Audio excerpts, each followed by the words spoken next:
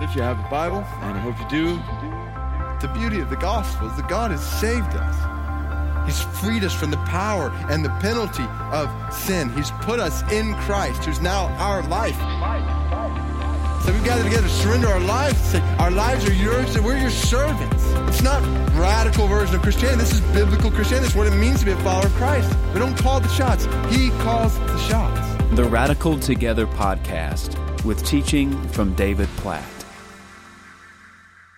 As you think about well-known actors, athletes, business leaders, politicians, and musicians, would you say that our culture celebrates humility or pride more?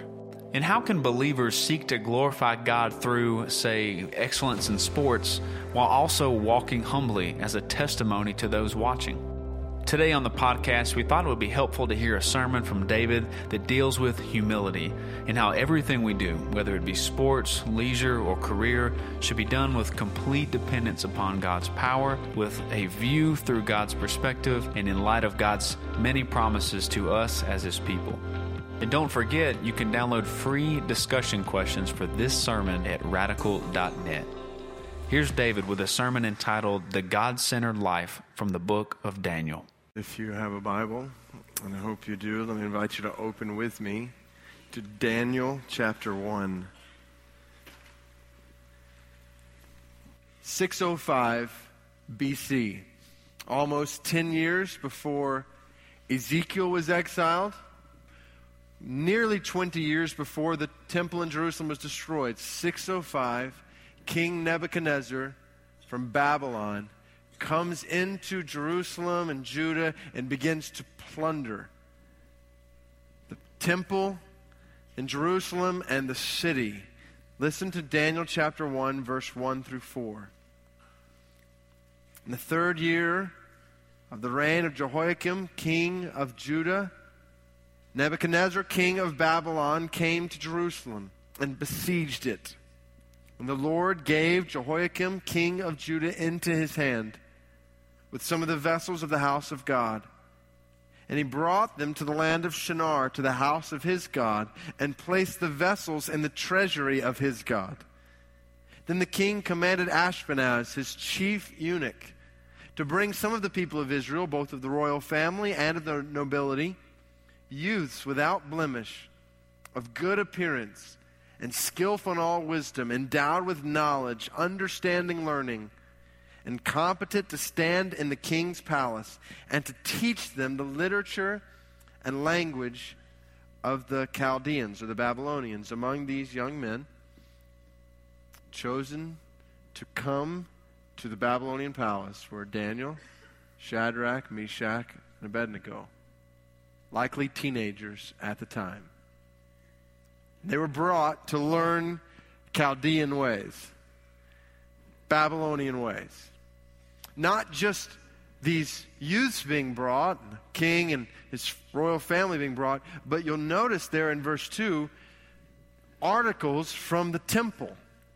You see, it was common for the Babylonians, when they would overtake another nation, they would assume clearly the Babylonian gods are superior to the god or gods of those that they have overtaken. And so they would take plunder from the temple to the god of the people that they are overtaking and bring it back and put it in their temple as a sign that their gods are superior to others' gods. Well, the Babylonians had something to learn in the days to come about the God of Israel. They were going to learn, and the whole point of this book is to show that there is one God over all gods. And He is the Lord, and He is supreme. There is one God who is sovereign, reigning in control over all things in the past, present, and future. That's the message of the book of Daniel. The point of this book is to show the Israelites and the Babylonians and every other nation that there is one God who reigns supreme and sovereign over everything. He is sovereign over every king, every ruler, every event, every battle, every nation, and every individual. One God who reigns over it all. And These Hebrew boys, Daniel and his friends, are going to be an instrument in the hands of a God-centered God to show his great glory. Oh, I want my life.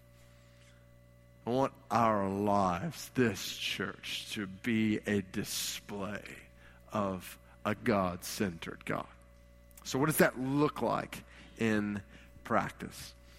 I want to split that up into a God-centered perspective that leads to God-centered praying based on God-centered promises. And then it will just naturally flow from there, what this means for our lives. Now the challenge is Daniel 1 through 12 and thick chapters.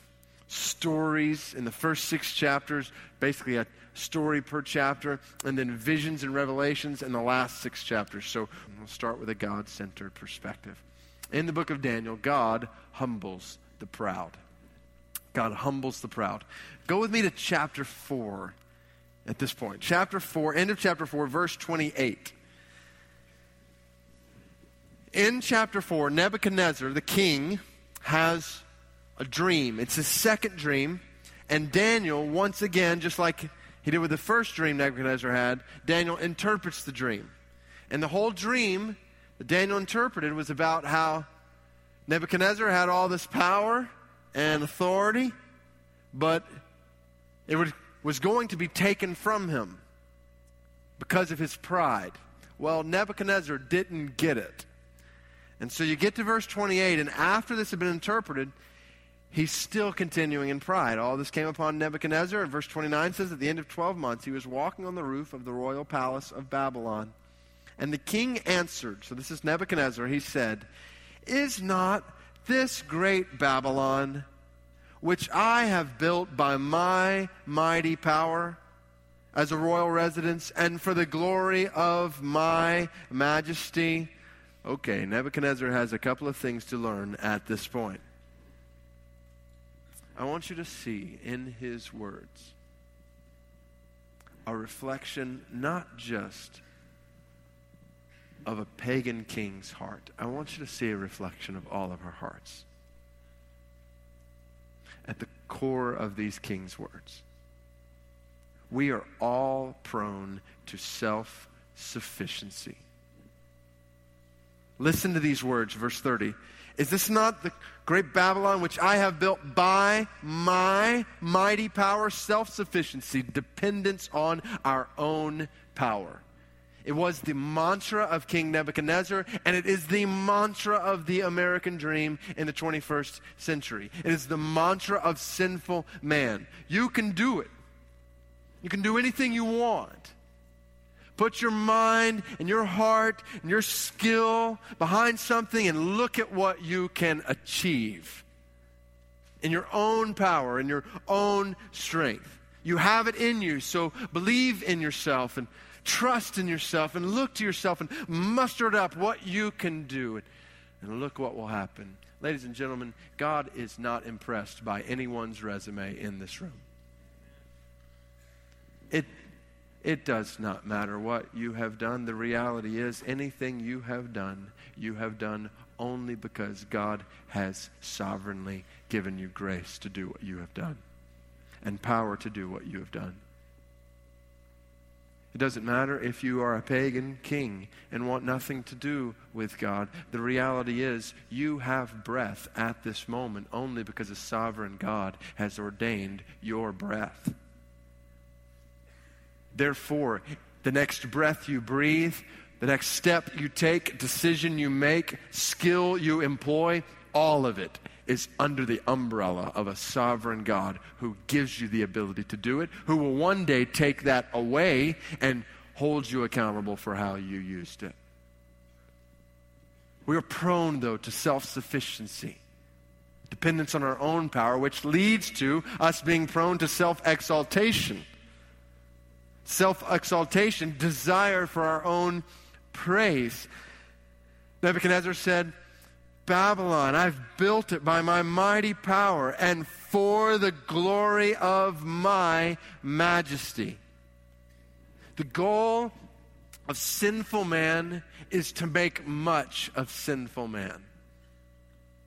And the goal of a holy God is to make much of a holy God. And so God humbles the proud. May not happen immediately, but it will happen in due time. So to Nebuchadnezzar, God says in verse 31, while the words were still in the king's mouth, there fell a voice from heaven, O King Nebuchadnezzar, to you it is spoken, the kingdom has departed from you, and you shall be driven from among men, and your dwelling shall be with the beasts of the field, and you shall be with the beasts of the field, and you shall be made to eat like grass like an ox, and 7 periods of time shall pass over you until you know that the Most High rules the kingdom of men and gives it to whom he will. Immediately the word was fulfilled against Nebuchadnezzar. He was driven from among men and ate grass like an ox, and his body was wet with the dew of heaven till his hair grew as long as eagle's feathers, and his nails were like bird's claws. Not a good day for Nebuchadnezzar. God humbles the proud. And God exalts the humble. God exalts the humble. Even right after this, in Nebuchadnezzar, this pagan king's life, listen to what happens. Verse 34, at the end of the days, I, Nebuchadnezzar, lifted my eyes to heaven, and my reason returned to me, and I blessed the Most High, and praised and honored him who lives forever. For his dominion is an everlasting dominion. His kingdom endures from generation to generation. All the inhabitants of the earth are accounted as nothing, and he does according to his will among the host of heaven and among the inhabitants of the earth. And none can stay his hand or say to him, what have you done?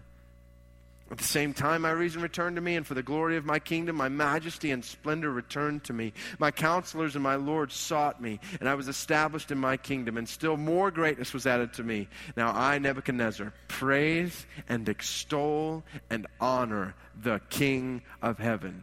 For all his works are right, and his ways are just, and those who walk in pride, he is able to humble.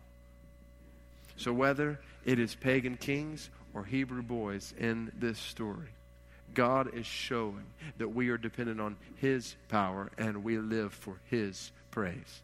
This is the God-centered life. God exalts the humble. We trust in his power. Whether it was abstaining from the king's food in chapter 1, whether it was wisdom to interpret dreams in chapter 2, whether it was living through a fiery furnace in chapter 3, interpreting dreams in chapter 4, standing up against a king in chapter 5, or spending the night in the den of lions in chapter 6. Trusting in the power of God and living for the praise of God. God always gives his power for his praise. Let me show this to you. In all these stories, look at the end of chapter 2. Look at chapter 2, verse 46. After Daniel interprets Nebuchadnezzar's first dream, God gives Daniel the power to do this. The result is, chapter 2, verse 46, says, King Nebuchadnezzar, just picture this. King Nebuchadnezzar, chapter 2, verse 46, fell upon his face and paid homage to Daniel and commanded that an offering, an incense, to be offered up to him. The king answered and said to Daniel, truly, your God is God of gods and Lord of kings and a revealer of mysteries, for you have been able to reveal this mystery. This is astounding. This is the most powerful king in the world at the time, bowing at the feet of an exile from Jerusalem and giving praise to his God. Chapter 3, verse 26. After Shadrach, Meshach, and Abednego are thrown into a fiery furnace, what happens to them and to what effect? Verse 26, Nebuchadnezzar came near to the door of the burning fiery furnace. He declared, Shadrach, Meshach, and Abednego, servants of the Most High God, come out and come here. Then Shadrach, Meshach, and Abednego came out from the fire. And the satraps, the prefects, the governors, and the king's counselors gathered together and saw the fire had not any power over the bodies of those men. The hair of their heads was not singed, their cloaks were not harmed, and no smell of fire had come upon them. Nebuchadnezzar answered and said, Blessed be the God of Shadrach, Meshach, and Abednego, who has sent his angel and delivered his servants, who trusted in him and set aside the king's command and yielded up their bodies rather than serve and worship any god except their own God. Therefore, pagan king says, I make a decree. Any people, nation, or language that speaks anything against the God of Shadrach, Meshach, and Abednego shall be torn limb from limb, and their houses laid in ruins, for there is no other God who is able to rescue in this way. If we just read Daniel 3 and see this cool story about some guys who were brought out of a fiery furnace and stop there, we miss the whole point. The whole point is the end of the chapter for our pagan king to declare that this God is worthy of praise and honor and glory. To declare that anyone who doesn't give him glory, who defames him, will be ruined. You get to chapter 4, it starts with the praise of God, and just like we read a second ago, it ends with the praise of God. In chapter 5, you have another king, King Belshazzar, who is rebuked and ultimately killed for defaming and dishonoring God. And then you get to chapter 6, go to the end of chapter 6, verse 25. After Daniel spends the night in a den of lions and comes out alive, another king, this time King Darius, wrote to all the peoples, Daniel 6:25, nations and languages that dwell in all the earth, peace be multiplied to you. I make a decree that in all my royal dominion, people are to tremble and fear for the God of Daniel. For he is the living God, enduring forever. His kingdom shall never be destroyed, and his dominion shall be to the end. He delivers and rescues. He works signs and wonders in heaven and on earth. He who has saved Daniel from the power of lions. Here's the picture. God is so passionate about his praise being made known among all the nations that he will send his servants through a furnace or into a lion's den to bring it about. This is a God-centered perspective. Our lives totally dependent on the power of God and totally dedicated and devoted to the praise of God. So spurn, brothers and sisters, spurn self-sufficiency and self-exaltation. Do not trust in your own power and refuse to live for your own praise. Let God do the lifting up as you depend on him and live for his glory. That leads to God-centered praying. Now go to the beginning of Daniel chapter 6. This is probably the most famous story from the book of Daniel, Daniel and the lion's den. Here's the deal. We talk a lot about the sovereignty of God around here. As well we should, because we're reading the Bible. And the Bible talks a lot about the sovereignty of God. But there is a dangerous temptation for us to think about, hear about the sovereignty of God, believe in the sovereignty of God, and then conclude, well, if God knows everything and ordains everything, if God knows the future and ordains the future, then why don't we just sit back and see what happens? Like, why do we need to pray if God has already ordained what's going to happen? What does prayer do? Doesn't the sovereignty of God make prayer unnecessary? Some, even in the history of the church, have concluded evangelism or mission are unnecessary. God will save who he will, draw those people to Christ who he desires, and that's it. So we just sit back and see what happens. This is where I find it very interesting that in this book that puts the sovereignty of God so clearly on display also emphasizes so clearly the importance of prayer and the centrality of prayer in Daniel's life. Look at Daniel 6, verse 1. It pleased Darius to set over the kingdom 120 satraps to be throughout the whole kingdom, and over them 3 presidents, of whom Daniel was one, to whom these satraps would give account, so that the king might suffer no loss. Then this Daniel became distinguished above all the other presidents and satraps because an excellent spirit was in him. And the king planned to set him over the whole kingdom. So get the picture here. Daniel has grown. He has now served numerous kings. Nebuchadnezzar, Belshazzar, Darius. So the picture here is Daniel, some estimate in his 80s, now having rule and reign and position. second only to the king. He's one of 3 presidents. He's the most prominent of those presidents, and the king planned to give him the kingdom. So his position in the kingdom is great at this point. Listen to what happens next. The presidents and the satraps sought to find a ground for complaint against Daniel with regard to the kingdom. But they could find no ground for complaint or any fault, because he was faithful, and no error or fault was found in him. And these men said, "We shall not find any ground for complaint against this Daniel unless we find it in connection with the law of his God." I love this. These guys know that Daniel will be obedient to his God, no matter what it costs him. And so they are scheming based on his integrity, based on his faithfulness to God. They say, we know we can catch him being faithful to his God. May that be said of us. No matter what it costs. So these presidents and satraps came by agreement to the king and said to him, "O King Darius, live forever."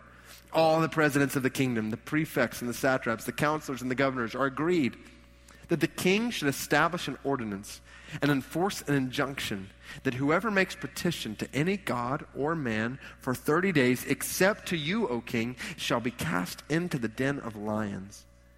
Now, O king, establish the injunction and sign the document so that it cannot be changed, according to the law of the Medes and the Persians, which cannot be revoked.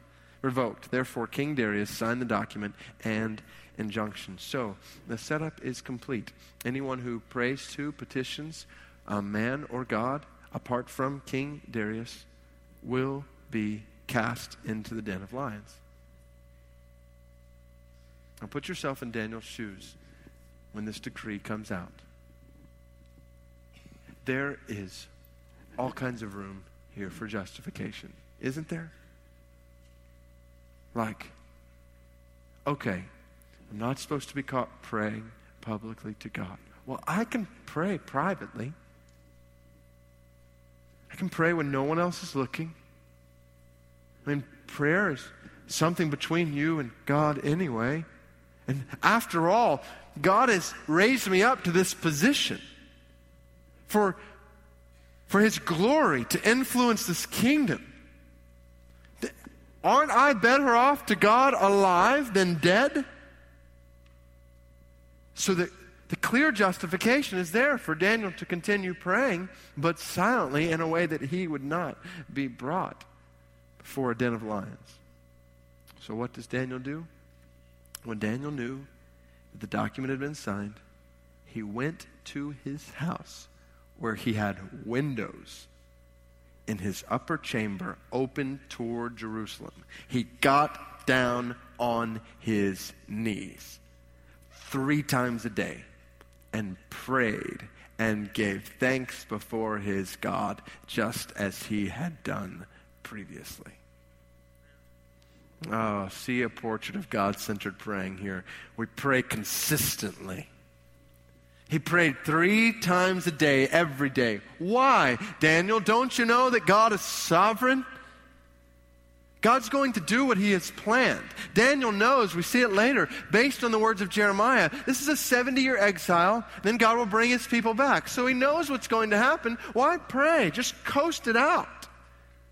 But 3 times a day, Daniel is lifting his head and his heart toward God. Why? Because he knows that prayer, follow this, is a God-ordained means for the accomplishment of God-ordained ends. God has an end, a purpose to glorify his name. How is he going to do it? He is going to do it as his people pray and seek him and know him and petition him to make his glory known. 3 times a day, every day, he is praying. The sovereignty of God is driving his prayers. Why? God, help us to see this. We are not passive observers of God's sovereign purposes. We don't just sit back and say, well, God is sovereign, I'm just going to watch what he does. No, we fall on our knees in prayer because we are active participants in God's sovereign plans. Yes, God is accomplishing His purposes, His ends, His will in the world, and He is doing it through the prayers and the lives of His people. And the God-centered life prays consistently because we know God is sovereign, which means He is sovereignly ordained for me to know Him, for us to walk with Him, be used by Him, to petition Him to accomplish His purposes in the world.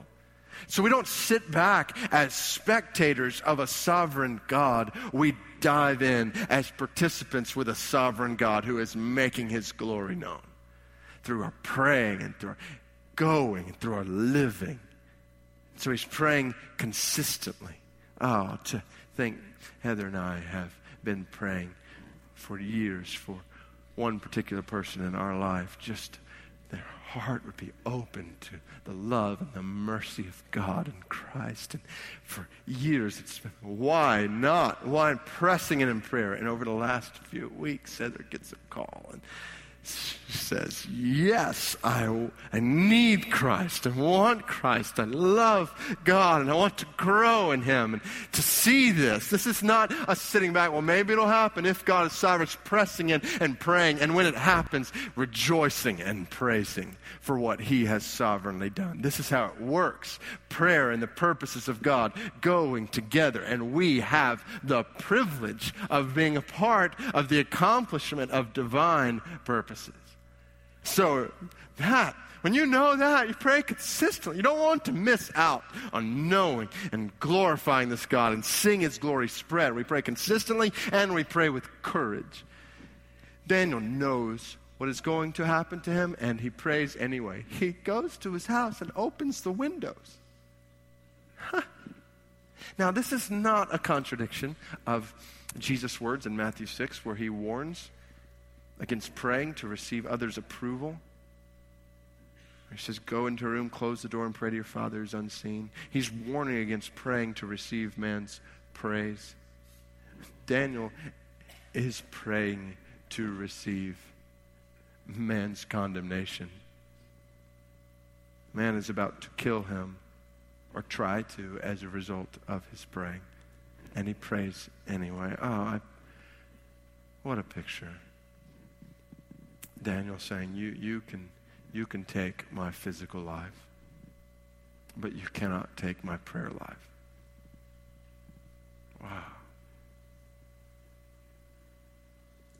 Prayer non-negotiable, more non-negotiable than breath itself to the God-centered man. Prayer more precious than life. And so he is thrown into a den of lions where inevitably he prays a lot more. And he spends the night before a God who shuts their mouths. Can you imagine? Like when you are sitting next to a lion, you don't stop praying. Like you don't rest for a second.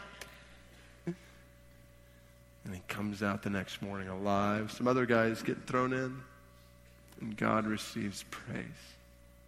The courageous prayer.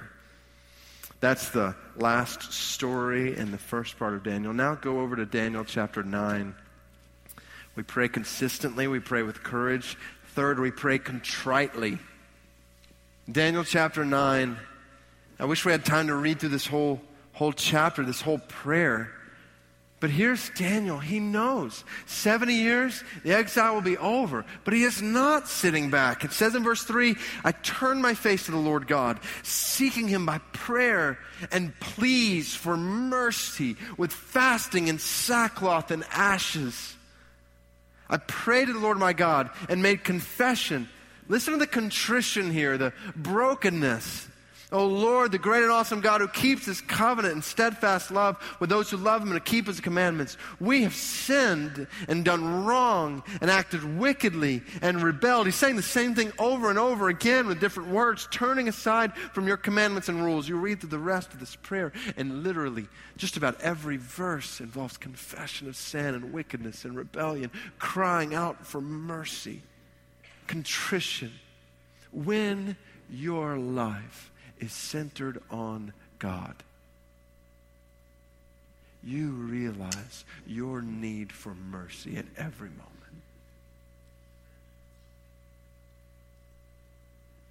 And so his prayer of contrition leads to praying with confidence.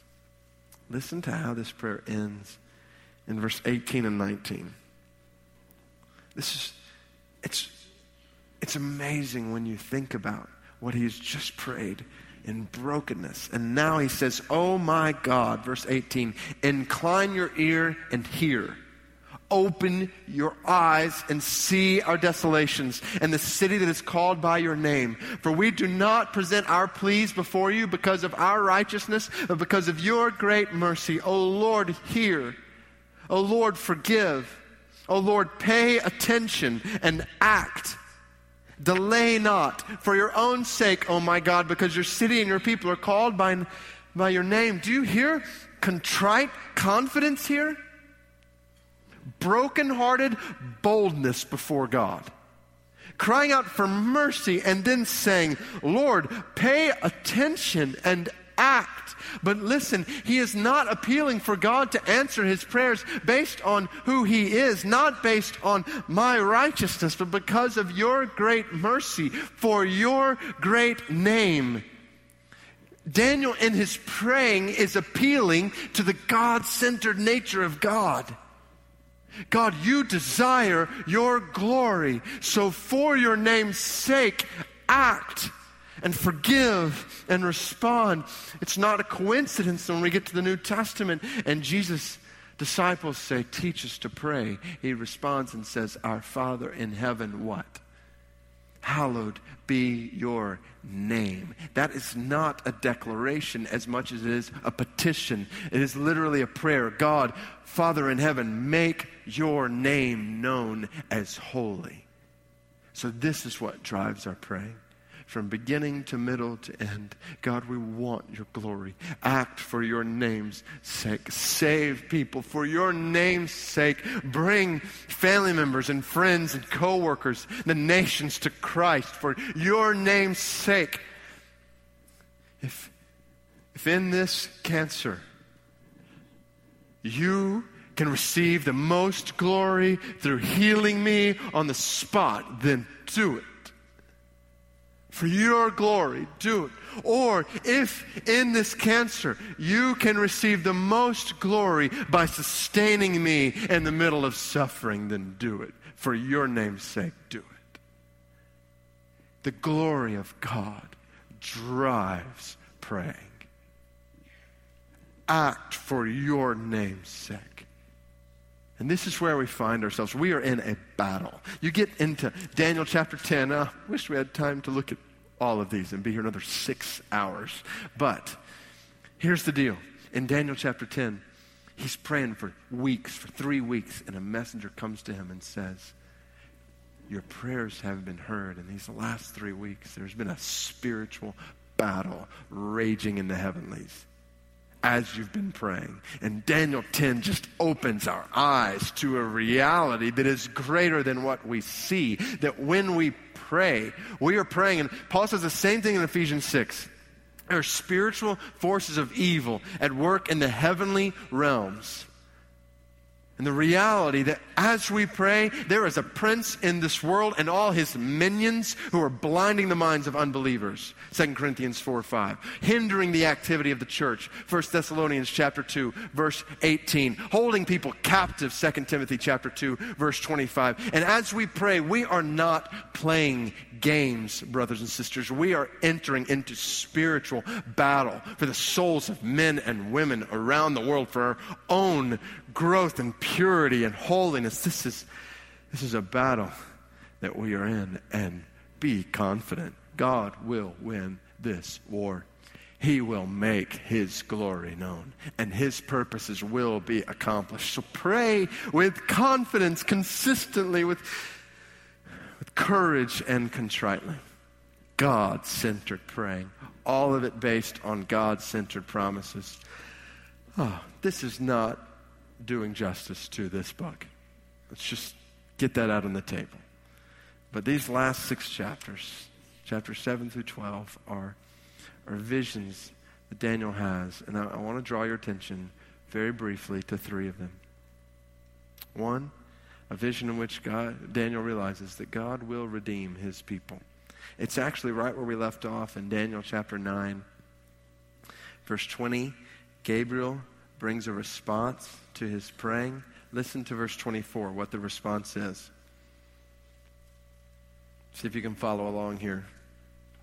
70 weeks, Daniel 9:24, are decreed about your people and your holy city to finish the transgression, to put an end to sin, and to atone for iniquity, to bring in everlasting righteousness, to seal both vision and prophet, and to anoint a most holy place, or most anointed one. Know therefore and understand that from the going out of the word to restore and build Jerusalem to the coming of an anointed one, a prince, there shall be 7 weeks. Then for 62 weeks it shall be built again with squares and moat, but in a troubled time. And after the 62 weeks, an anointed one shall be cut off and shall have nothing. And the people of the prince who is to come shall destroy the city and the sanctuary. Its end shall come with a flood. And to the end there shall be war. Desolations are decreed. And he shall make a strong covenant with many for 1 week. And for half of the week he shall put an end to sacrifice and offering. And on the wing of abominations shall come one who makes desolate, until the decreed end is poured out on the desolator. All right, Old Testament theologians have called this the dismal swamp of Old Testament scholarship. And hours, years throughout church history of debate on this passage. And I'm going to sum it up in about 60 seconds. Not claiming that I have figured it out, but summing up what most biblical scholars who would read this passage see 70 weeks there in verse 24 as a reference to 77s, literally 490 years. And this is a prophecy about what is to come. And the picture is, and different scholars as they debate start at different points, but they all get to the same place. We're 490 years from wherever they start, just soon after when the people of God are restored to the city of Jerusalem where the temple is built. Takes you to the first part of the first century, where an anointed one comes who finishes transgression and puts an end to sin and atones for iniquity. And the picture is God in the midst of his people in exile, 500 years before the coming of Christ, saying, hold on, because I'm sending an anointed one who will be cut off and who will take away your sin. And my redemption will come. God will redeem his people. Second, God will resurrect his people. Now turn with me to chapter 12. Resurrect his people. This book is filled with rescues, the book of Daniel. Rescue from a fiery furnace, rescue from a lion's den. But the ultimate rescue happens in chapter 12, verse 1. At that time shall arise Michael, the great prince who has charge of your people. And there shall be a time of trouble, such as never been since there was a nation till that time. But at that time your people shall be delivered, everyone whose name shall be found written in the book. And many of those who sleep in the dust of the earth shall awake, some to everlasting life, and some to shame and everlasting contempt. And those who are wise shall shine like the brightness of the sky above. And those who turn many to righteousness like the stars forever and ever. There are so many allusions here to what we see in the book of Revelation. This last half of Daniel is the Old Testament version of the book of Revelation. This is talking about the end of history when God's people will be raised up, all whose names are written in the book of life. Raised to everlasting life, others to shame and contempt. And then obviously Daniel is going to die before this happens. You get down to the very last verse in the book and look at where it ends. Go your way till the end, and you shall rest and shall stand in your allotted place at the end of the days. It is a good thing when you die and you are still standing. It reminds us of Jesus' words in John 11. He who believes in me, even though he dies, he shall live. God will resurrect his people. And ultimately, God will reign over all peoples. This is where I want to take you to probably the two most important verses in the entire book of Daniel. Daniel chapter 7, verse 13 and 14.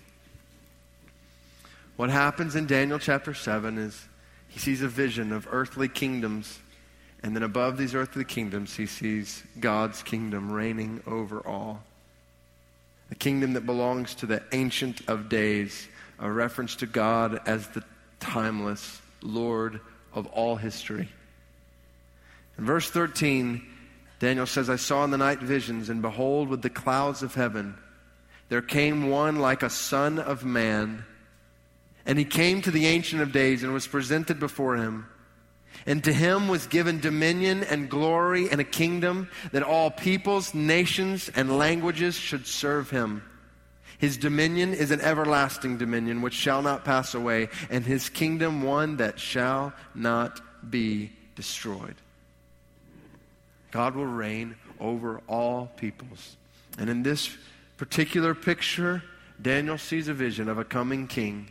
A king greater than King Nebuchadnezzar or Belshazzar or Darius or Cyrus.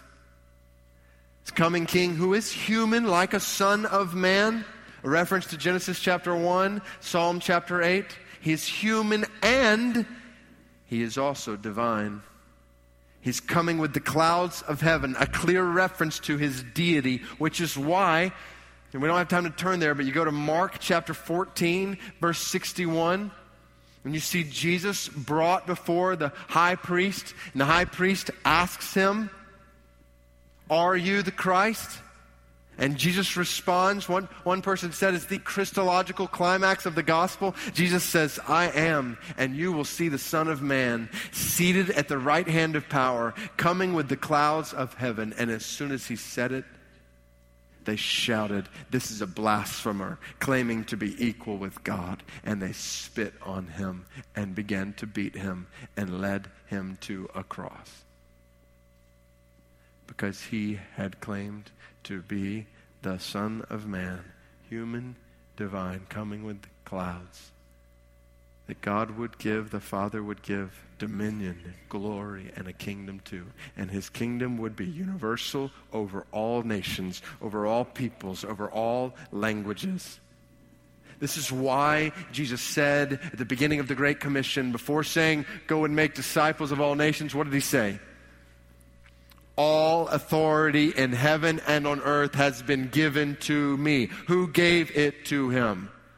The Ancient of Days. Upon his death on the cross for our sins, his resurrection from the grave over sin, he was given all authority in heaven and on earth. And that's why we go to the ends of the earth. Because Jesus is worthy of glory, universal glory in all nations. Over a universal kingdom that is also an eternal kingdom for all time. His dominion will be everlasting, and his kingdom will never, ever, ever be destroyed.